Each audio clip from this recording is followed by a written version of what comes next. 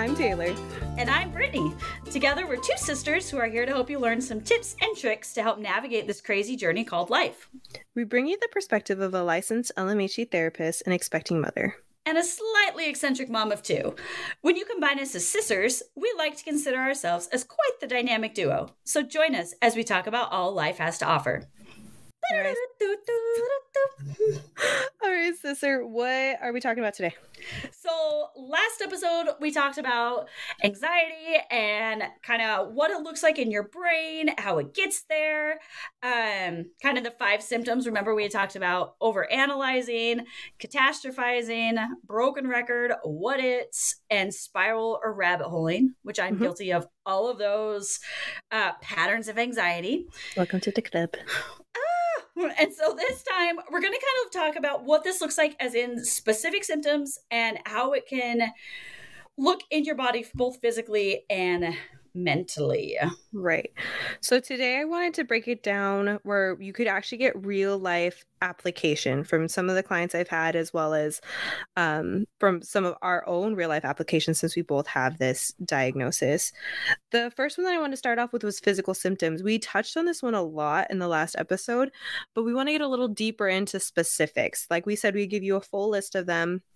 We're going to try and give you as many as we can today in this episode. So, Brittany, start it off. What do we got for physical symptoms? Oh, geez. Okay, are you talking about for my own life or general anxiety? Yeah, you can give me for your own life.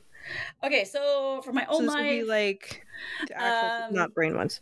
My stomach, like all of a sudden it'll feel like it's on fire. Like I could literally be like, oh my gosh, my stomach's on fire. Find me a toilet right now. That happens to me a lot. Another thing is my breathing.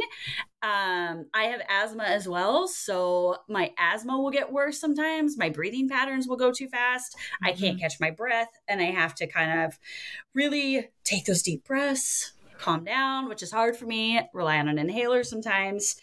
Other things is we had mentioned this, like feet problems or eye twitches or all these like muscle spasms. It just kind of depends on what my anxiety manifests around at that moment, as well as how well I'm taking care of myself. Yes. So there's like increased blood pressure.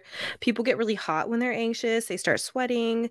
Some people grind their teeth. We look for the T-zone where in your forehead, across your forehead and down your nose. Sometimes people will scrunch their forehead a lot there, or they'll clench their jaw.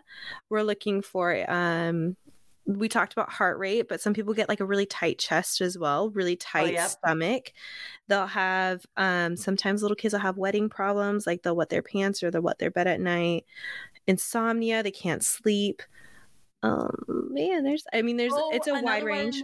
Adeline, remember when she was younger, her anxiety would manifest as she would throw up all the time. Yep, a high gag reflex. Yep, and she'd gone into the doctor and they said she just has an overreactive nervous system. Some people will binge eat, or some people will have a lack of appetite. It can, honestly, too, if they have a food thing, it can trade off and on.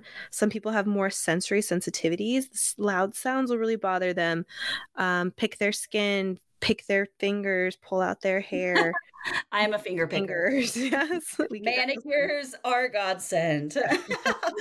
But when you're aware of these things, you totally can figure out ways to help yourself. Some people roll their tongues or bite their tongues, bite their lips.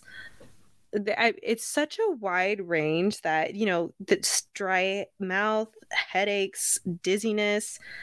We've talked about breath, right? Shortness of breath, inability to relax. Like some people have to shake their legs or do a movement all the time, like twist their fingers. Nausea. If you don't vomit, you can also have the nausea though.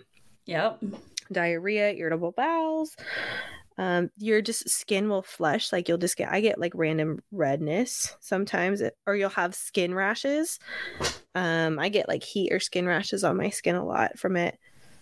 It's kind of one of those, like when COVID-19 had come out and everything was like, you might have a cold, you might have the sniffles, you might get a stomach ache, you might lose your taste. Like, I feel like it's like anxiety is kind of like that, where it's all encompassing, you know, like. Well, when you Google something too, and it's always like, well, it may be cancer. Like you're Googling like, why does my big toe hurt? And it's like, it's possible cancer might be cancer, might be COVID, might be anxiety. But it might be cancer. Yeah. But that's where I feel like it always goes back to that when I'm always like freaked out. My husband's like, like, Taylor, the odds of that are so small. I'm like, but it might be. And he's like, they have to say it might be. Yeah. Honestly, though, this is one where it might be anxiety. And like, that's the crazy thing, is it may be related to anxiety. That's why you have to get them physically checked out. If there's no reason for it, then like I went into the doctor, what was it, 2 months ago, Britt? And she was like, oh, you have really high blood pressure. And they were terrified because that's like, right, prone to preeclampsia. And they didn't know if it was like preeclampsia stuff, it was like blood pressure stuff going on. And finally I had to be like, I have issues at the doctor's, and my husband couldn't go with me, so I was all alone, and that's where, if you know your history better, it's going to work better for you. Because I went back the next time with my mom, and when my husband couldn't make it, and they're like, oh, you're totally fine. And every single time I've been totally fine. Yeah. But that's where you need to rule things out too, and make sure that you're very curious what's causing it. And you sometimes don't know. Yeah. And I mean, I have had that so many times, like we mentioned in the last episode, my stomach. Remember, I've gone to so many gastroenterologist like appointments and all these things, and they're like, oh, it's IBS, which is kind of like a blanket statement most of the time. Yep. But I have noticed when my anxiety is handled better, that my stomach is so much happier. So much. Yeah. Yeah. It's just all about really connecting the dots of, this seems to be a pattern.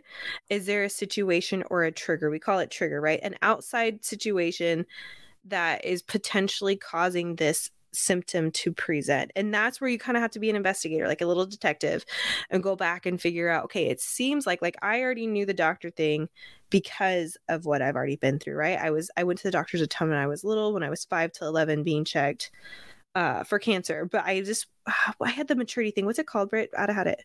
Premature adrenarche. There you go.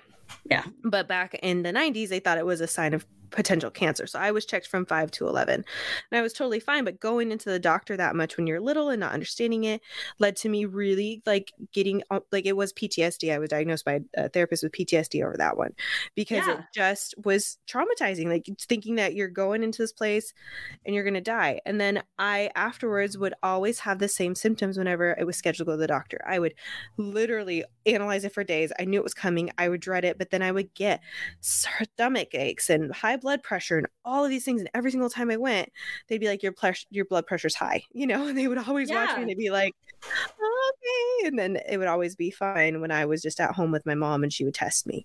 And that's where you have to really be curious on, this seems to be more often than not what's going on.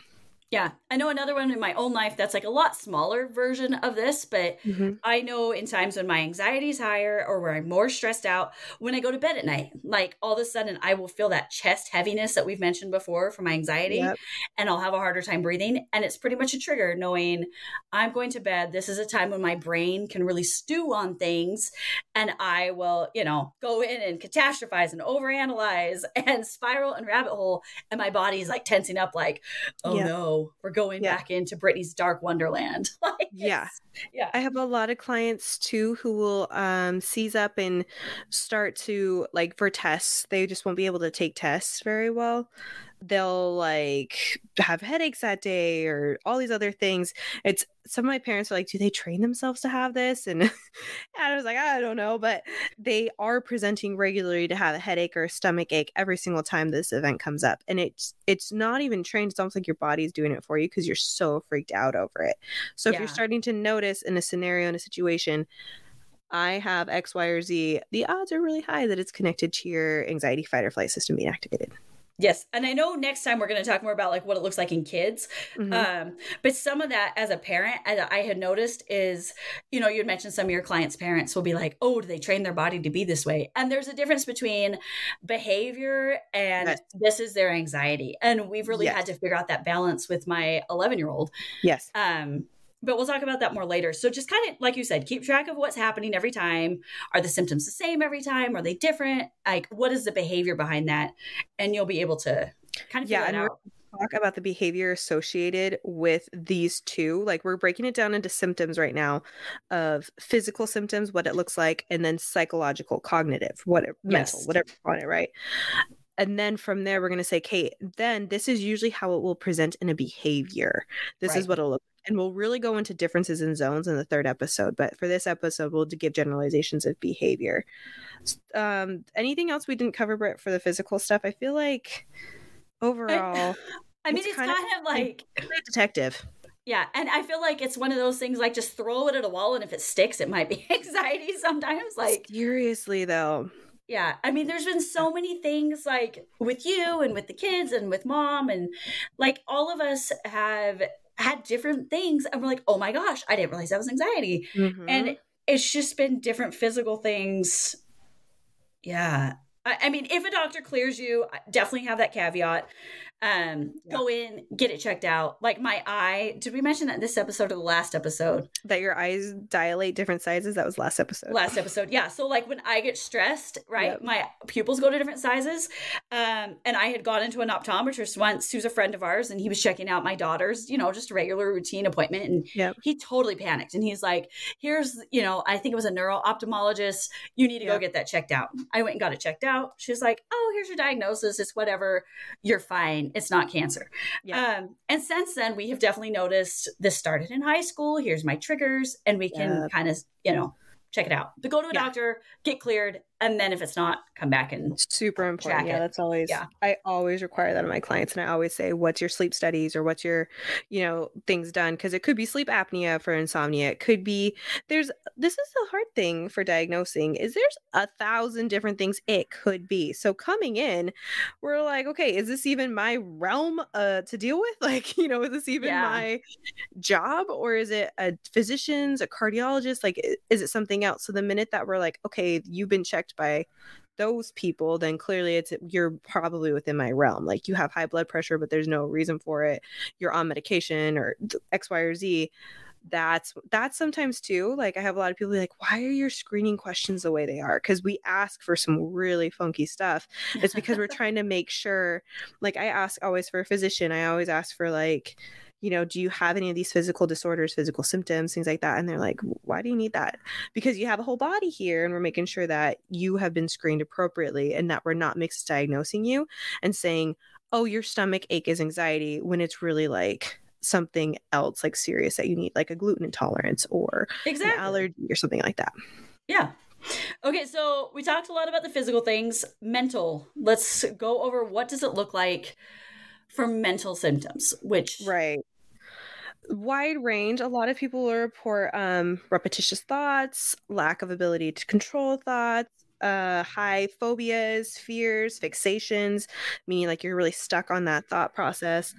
Other people will have like excessive worry, irritability, impatience, kind of that feeling on edge. Like, so, do you ever have that feeling where you're like, something's gonna happen, I don't know what it is, but it's yes. My daughter would always, like, that's how she would pinpoint it when she was younger. She would, and you probably remember this day, but she would go and she'd be like, something just feels off. And that's all she would say. And I was like, well, everything's fine. You've had your bedtime routine or whatever. And she's like, no, something is off. And that was just how she could verbalize it. Yep. That's exactly what you're going to hear, these lines of like, oh, I'm just really stressed. I'm really, fatigue is one, like super tired, emotionally exhausted, burned out. Vivid dreams sometimes, mind racing, mind going blank, like that fog, like you forget things, you can't remember anything. Dread. Remember what I told you? I didn't want to go to the doctors, and I would have that weeks of just I gotta go and I literally would dread it for weeks. As long as I knew it was set up, it would just be looming over me like this heavy crushing feeling, right? Indecisiveness, wishy-washy, like can't make a decision. Flakiness. Me at IKEA would be the indecisive. Girl, sometimes I'm like, you need to, like, you got like 10 seconds to go on. Like, do I buy the chairs? Do I not buy the chairs? I don't know. They'll look good, maybe not. Like, we need to move our bums. Target sometimes too. I'm like, girl, we need, like, I'm a little upset. But that's because you're worried that you're gonna miss out on something, right? So or make the wrong decision. Like, that fear of failure that goes with anxiety sometimes is, am I making the right choice? Is this chair going to fit right? Is this chair going to fit right? No, I don't know. Should I have bought the chair, world market instead? Is there a better one? Like, grass is always greener kind of thought processes come out a lot. Shame, like, oh, I can't do that. I can never do that. Like, why I'm so bad. Like, I shouldn't spend the money on that chair. I'm not worth it. Like, all of these things where you're underselling yourself, or does that make sense? Like, so feelings of shame are a huge one too. Difficulty concentrating, decreased memory, All of those are a part of anxiety. I've seen people with impulsiveness too as their anxiety. They just kind of get that F it attitude and they're just like, I'm going to do whatever I need to. That one's always a fun one. That is always fun. I have done that and can look back on some of my life decisions. Yes, avoidance is a big one, or excuse making, being like, oh no, I can't do that because of this. Like if you're trying to logic things out. Another one I've noticed too is it's an acronym called JADE, where it's justify, argue, defend, or explain. Anytime those behaviors or like kind of thought process come in your head, like, why do you have to justify buying chairs? Why can't you just buy the chairs and be happy from IKEA, right? Like, right. If you need them, just buy the dang chairs. But when you're doing that kind of like, well, I don't know, like, am I going to regret it? Do I need to justify it? Do I not need to justify it? That's an anxiety response usually. Right. And I am infamous for that in our family. Yes. We gave you a huge list. So if you guys need us, like, have more questions on those too, or we didn't explain one deep enough, because I'm not going to lie, I don't remember all the ones I just listed off. And my ADHD has kicked in and I have no idea what you just said either. We're winners. So that's where we definitely can explain more if you guys have deeper questions. Psychologically, it's going to usually present along the lines of you're just very reserved, very cautious. And those emotions that are making you more reserved or cautious and you're presenting that way are usually going to be associated with an anxiety symptom. Yes. And I feel like it's usually something that's like holding you back from whatever it is. Like your brain is just saying Don't the brakes, you know, like where you're pushing the brakes all the way like to stay on a hill and you can't. Yeah. The OCD part of it too, the like Anson gets that obsessive compulsion where he's like, I'm not wearing my red shoes today. I need my red shoes. I'm not wearing my red shoes, right? Oh yeah, we referenced that in the last one. Yeah, where we're talking about that repetitious cycle. That, do you ever have that feeling where you're like, this is incomplete? Like my kitchen is clean and then all of a sudden I'll look at the microwave and it's flashing the leftover time that my husband left on it. And I'm not going to lie, that's one of my biggest pet peeves. And I'm like, why can't you just just push reset so that it all looks clean and normal in there? That compulsion, that need for me to go and reset that microwave is an anxiety thing. I need it to like look and exist in a certain way, a dialogue, a image in a certain way in my mind. And when things don't fit that, then we're going to start to have that gross feeling. That's the feeling we're looking for. Okay. Ugh, I hate that feeling. It just is always so heavy. So how can we make it stop? In the last episode, we mentioned breathing. 1 second. We're going to go to behaviors first, and then we'll do the make it stop. Okay. Because this is where it helps knowing what behaviors look like associated to those thought processes, right? So usually if you see avoidance, or the JADE thing is a really good one to remember. That's justify, argue, defend, or explain. If you're noticing those behaviors or verbiage coming out in people, there's probably something triggered in them. Okay. Right? It's probably like, okay, maybe you got something going on there. It's a little bit bigger. Why are you trying to convince me not to go down the slide? Like, this is not that big a deal. And that's where you have to remember it needs to be within a range of reasonability. If you're trying to justify like why you bought lawn chairs because you have 50 of them, cool, that's great. Justify that to me. If you're trying to justify it because you have none and then you're really getting worked up about it, okay, maybe we need to like calm down. So the more passionate and the more like just worked up about something somebody gets, the more you're probably going to be like, there's a red flag here. Like, are you okay? There's obviously something bigger behind what you're feeling than just what you're presenting to me. Phobic behavior, like the phobias where why can't I remember right now? Like you can't be in tight spaces, claustrophobic. Oh yeah, claustrophobic. Spiders, all that kind of stuff. That's usually a presentation of it. Distress in social situations. Those are all actually presenting behaviors of it. Shaming, when I hear people saying negative like verbiage about themselves or saying that they can't do something, they're blaming of others. Well, it's because they didn't do it or things like that. Those are all probably presenting back to there is a bigger problem than just being stressed. You clearly have some anxiety going here. Right. Okay, then that makes sense. Yeah. So you'll see this with little kids a lot where they'll throw a tantrum about going to bed, or they'll be very like, no, I don't need to like go, I'm not tired. yeah, things like that. And it's like, okay, are you good? Some of that's normal, like little kids don't want to go to bed sometimes, but then when it's like a repeated thing every single night, it's like, okay, is there a hard time going to sleep? Like what's going on here? There's more to it than just I don't want to. Right. Resistance is what we're looking for. There's a strong like pushback against what you're saying or against the situation, and it doesn't match the drama of the situation. That's something I look at. Avoidance of like trying new things, avoidance of engaging in a new behavior. That's all making me pause with little kids. Okay. And my teens. That's like super helpful to remember though. I mean, even in our own lives, I feel like, and social anxiety is another. It's a real one. Form of the I start to realize too, like I get really worked up about, do I text this person and invite them or not invite them? And my husband will always be like, it's not a big deal. And I'm like, okay, that is an anxiety response. Cause you're right. It's not a big deal for me to just be like, hey, do you want to come over for dinner? But in my head, it's epic. Right. And that's where just being able to check yourself a little bit of how extreme I'm reacting can help. Yeah.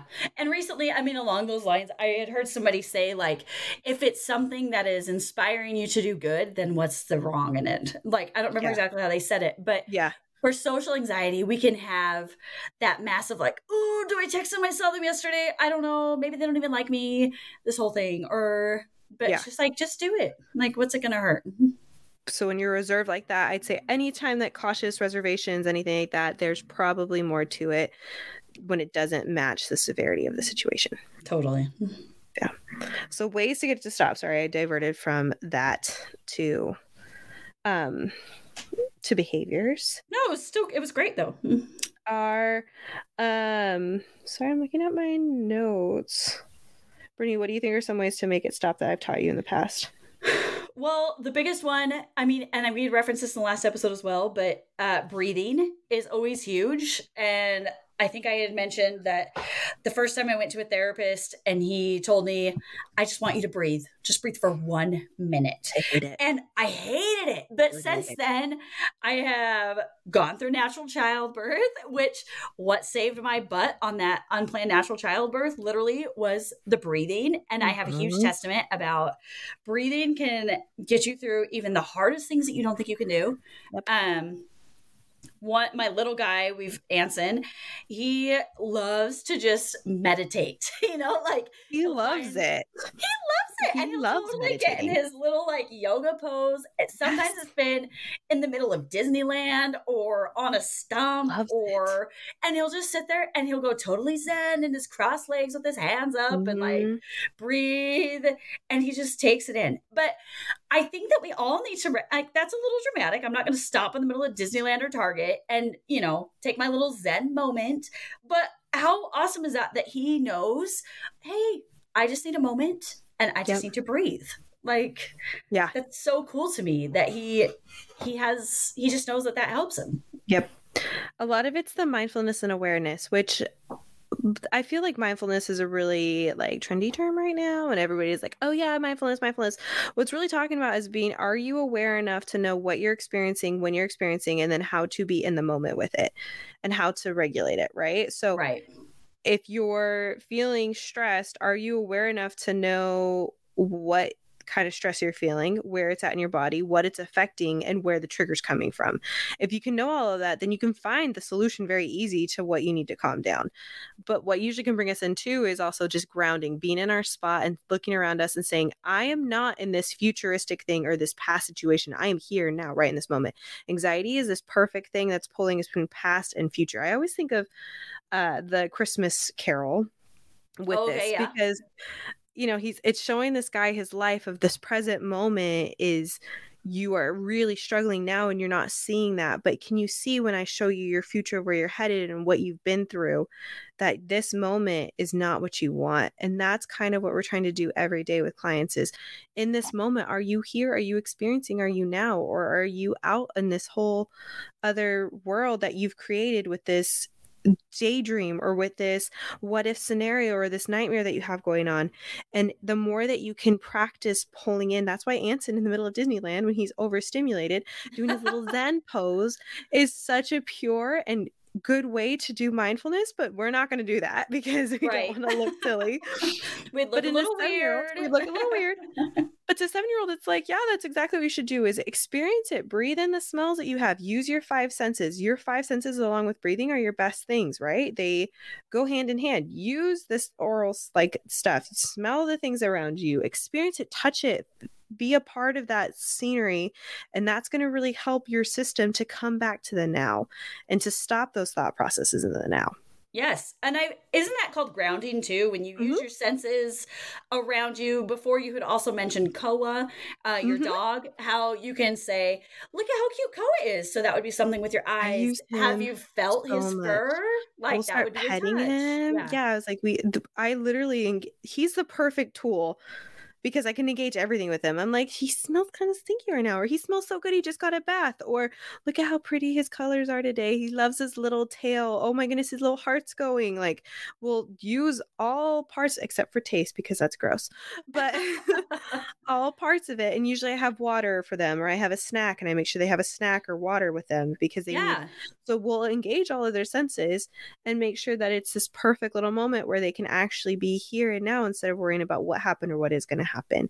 And the minute that we can do that is the minute we're pulling you out of this anxiety, and we're taking your fight or flight system down, and we're making you be here and now. And then we can talk logically about things. That's exactly what you're supposed to do with the panic attack too, is don't go into every parent is trying to, every one of us has done this, but I noticed all my parents are trying to solve the problem for them. They want to talk about it, get the solution. So when their kid is escalated, they're in the moment asking what's happened, what's going on. And honestly, all you need to do is be like, calm down. Like, and telling him to calm down is like, don't tell them that. Yeah. But like, that's your goal. Yeah. It's like, yo, you see that tree over there? It's moving really fast, and like your tone has to be very checked. So all my clients will laugh at me because like, you pick the most random things to talk about. I know they know what I'm doing, but it helps. It does, because we're pulling you away from what's going on and you're experiencing to experiencing a moment that is still within your reach to experience, that is not within your mind. It's actually there to interact with.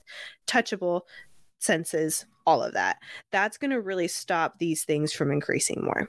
Yes. And I know, like, if you don't have a dog at home, or we talked about with kids, other things that I have noticed have helped with my own anxiety are go for a walk. There will be times where I'll call my sister and I just need to get outside, take a breath. My anxiety was through the roof.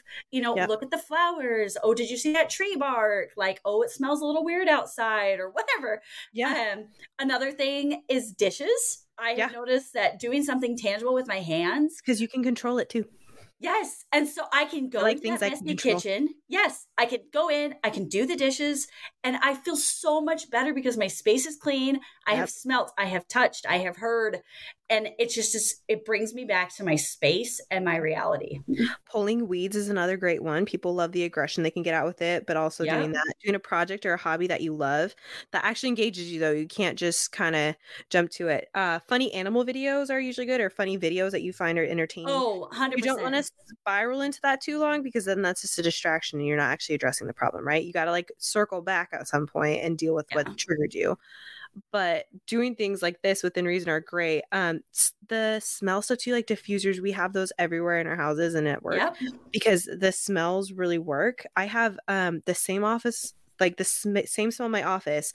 My clients always say that's Taylor's office, and they smell it. They know exactly what it is. That's a grounding thing for them. So if they need it at their house or in a certain special space where they feel like they can be safe and open and loved, they actually ask me for that smell and they can take it home with them, right? So what we're trying to do is create this whole surrounding where your body is getting messages all the time saying you're safe, you're grounded, you're loved. And that's where you have to be very aware of your surroundings too. So if you're trying to stop some of these triggers, do you have a messy environment? Do you have a messy home? Do you have clutter places? Do you have gross smells? All of that is going to influence how you feel and what surroundings you're in. Yeah. I mean, another example with the diffusers, whenever we go on a long extended trip, I will pack a diffuser with my kids' favorite lavender and lime oils. I know that sounds stupid, but they find that so calming, and it gets them through their anxiety. Yeah, like they can feel like home. But all of that works. The school has a thing too that they use. All the school counselors, they say like, look for 5 things around you, like 5 colors, or I forgot. They have this whole thing that's very organized. I'm really bad at remembering organized things though, so I don't usually create rules. I usually say like, look for as many green things as you can in the room, or count how many plants you see, or I just randomly pick something because I'm not good at remembering structured. But there is a general one I'm going to post online for you guys. So if you do better with structure and you like do the countdown, it's like see 5 things, touch 4 things, or it goes down and to 1. That's a grounding exercise they give all their kids. Yeah. And even just a simple, if you need to simplify it, try to use all 5 of your senses. And that's kind of how I've had to do things. That's not official, but we have ADHD with our anxiety, so we don't remember things as well. A lot of my clients that have anxiety love that structured, I immediately go to this, or I immediately go to this, and they do better with that countdown than what we would do. Okay, so don't listen to me because I am not. Both are great. I teach both because people just all think different ways. So test what works for you. Perfect. I love that. Okay, so just a quick recap, I guess, for ways to calm down during anxiety. We had talked about breathing. We talk about taking a moment of meditation, knowing your surroundings, 5 senses, using your 5 senses, whatever that looks like. Did I miss anything? Those are the main ones I usually teach as a quick go-to. Now honestly, this is the crazy thing, is there's hundreds of tricks that you can use. There's hundreds of techniques. I go to the basics, especially since, you got to get them individualized, and you have to figure out what works best for you. So if you have more questions or want more things, if you're like, I've tried a lot of those and they just don't seem to be doing it for me, then there's other ways that we can give you resources.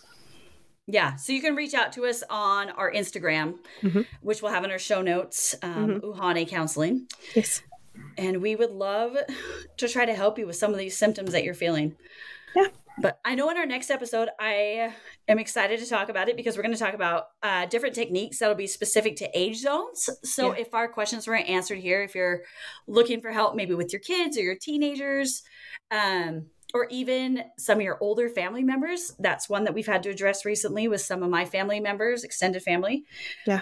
Then we'll kind of talk about that one in the next one as well. It looks so different in each range too, because they've been solidified, or the patterns of the anxiety has been changed so much through development of life. Like I was talking about in the first episode, our brain is continuously developing, but as a little kid, there are so many possible ways for it to develop. And then as an adult, it kind of stagnates. There's not as much like growth. There is and there isn't, right? And that's where you can start to see these really core patterns coming out for people. And then sometimes they get really funky and they all of a sudden change. So it's definitely different based off ages. Yeah. Like I would handle, like if I were to give advice just from my own life experience to my grandmother who's in her 70s versus my son who's 7, we would use different things. Way different. So I'm excited to dive into that a little more on the next episode. This is just a reminder in general. If you're noticing you have a lot of these symptoms, you need to seek a professional. If you're noticing like, oh, I have this, or I've noticed that this is affecting me significantly, if it is causing a major impact to your day-to-day life, if you're feeling like it's starting to cause some like opportunities be closed off, or just day-to-day functioning is being lowered, you need to go to a professional therapist and actually get help for this. Yes. And there's no shame in getting some assistance from some medication.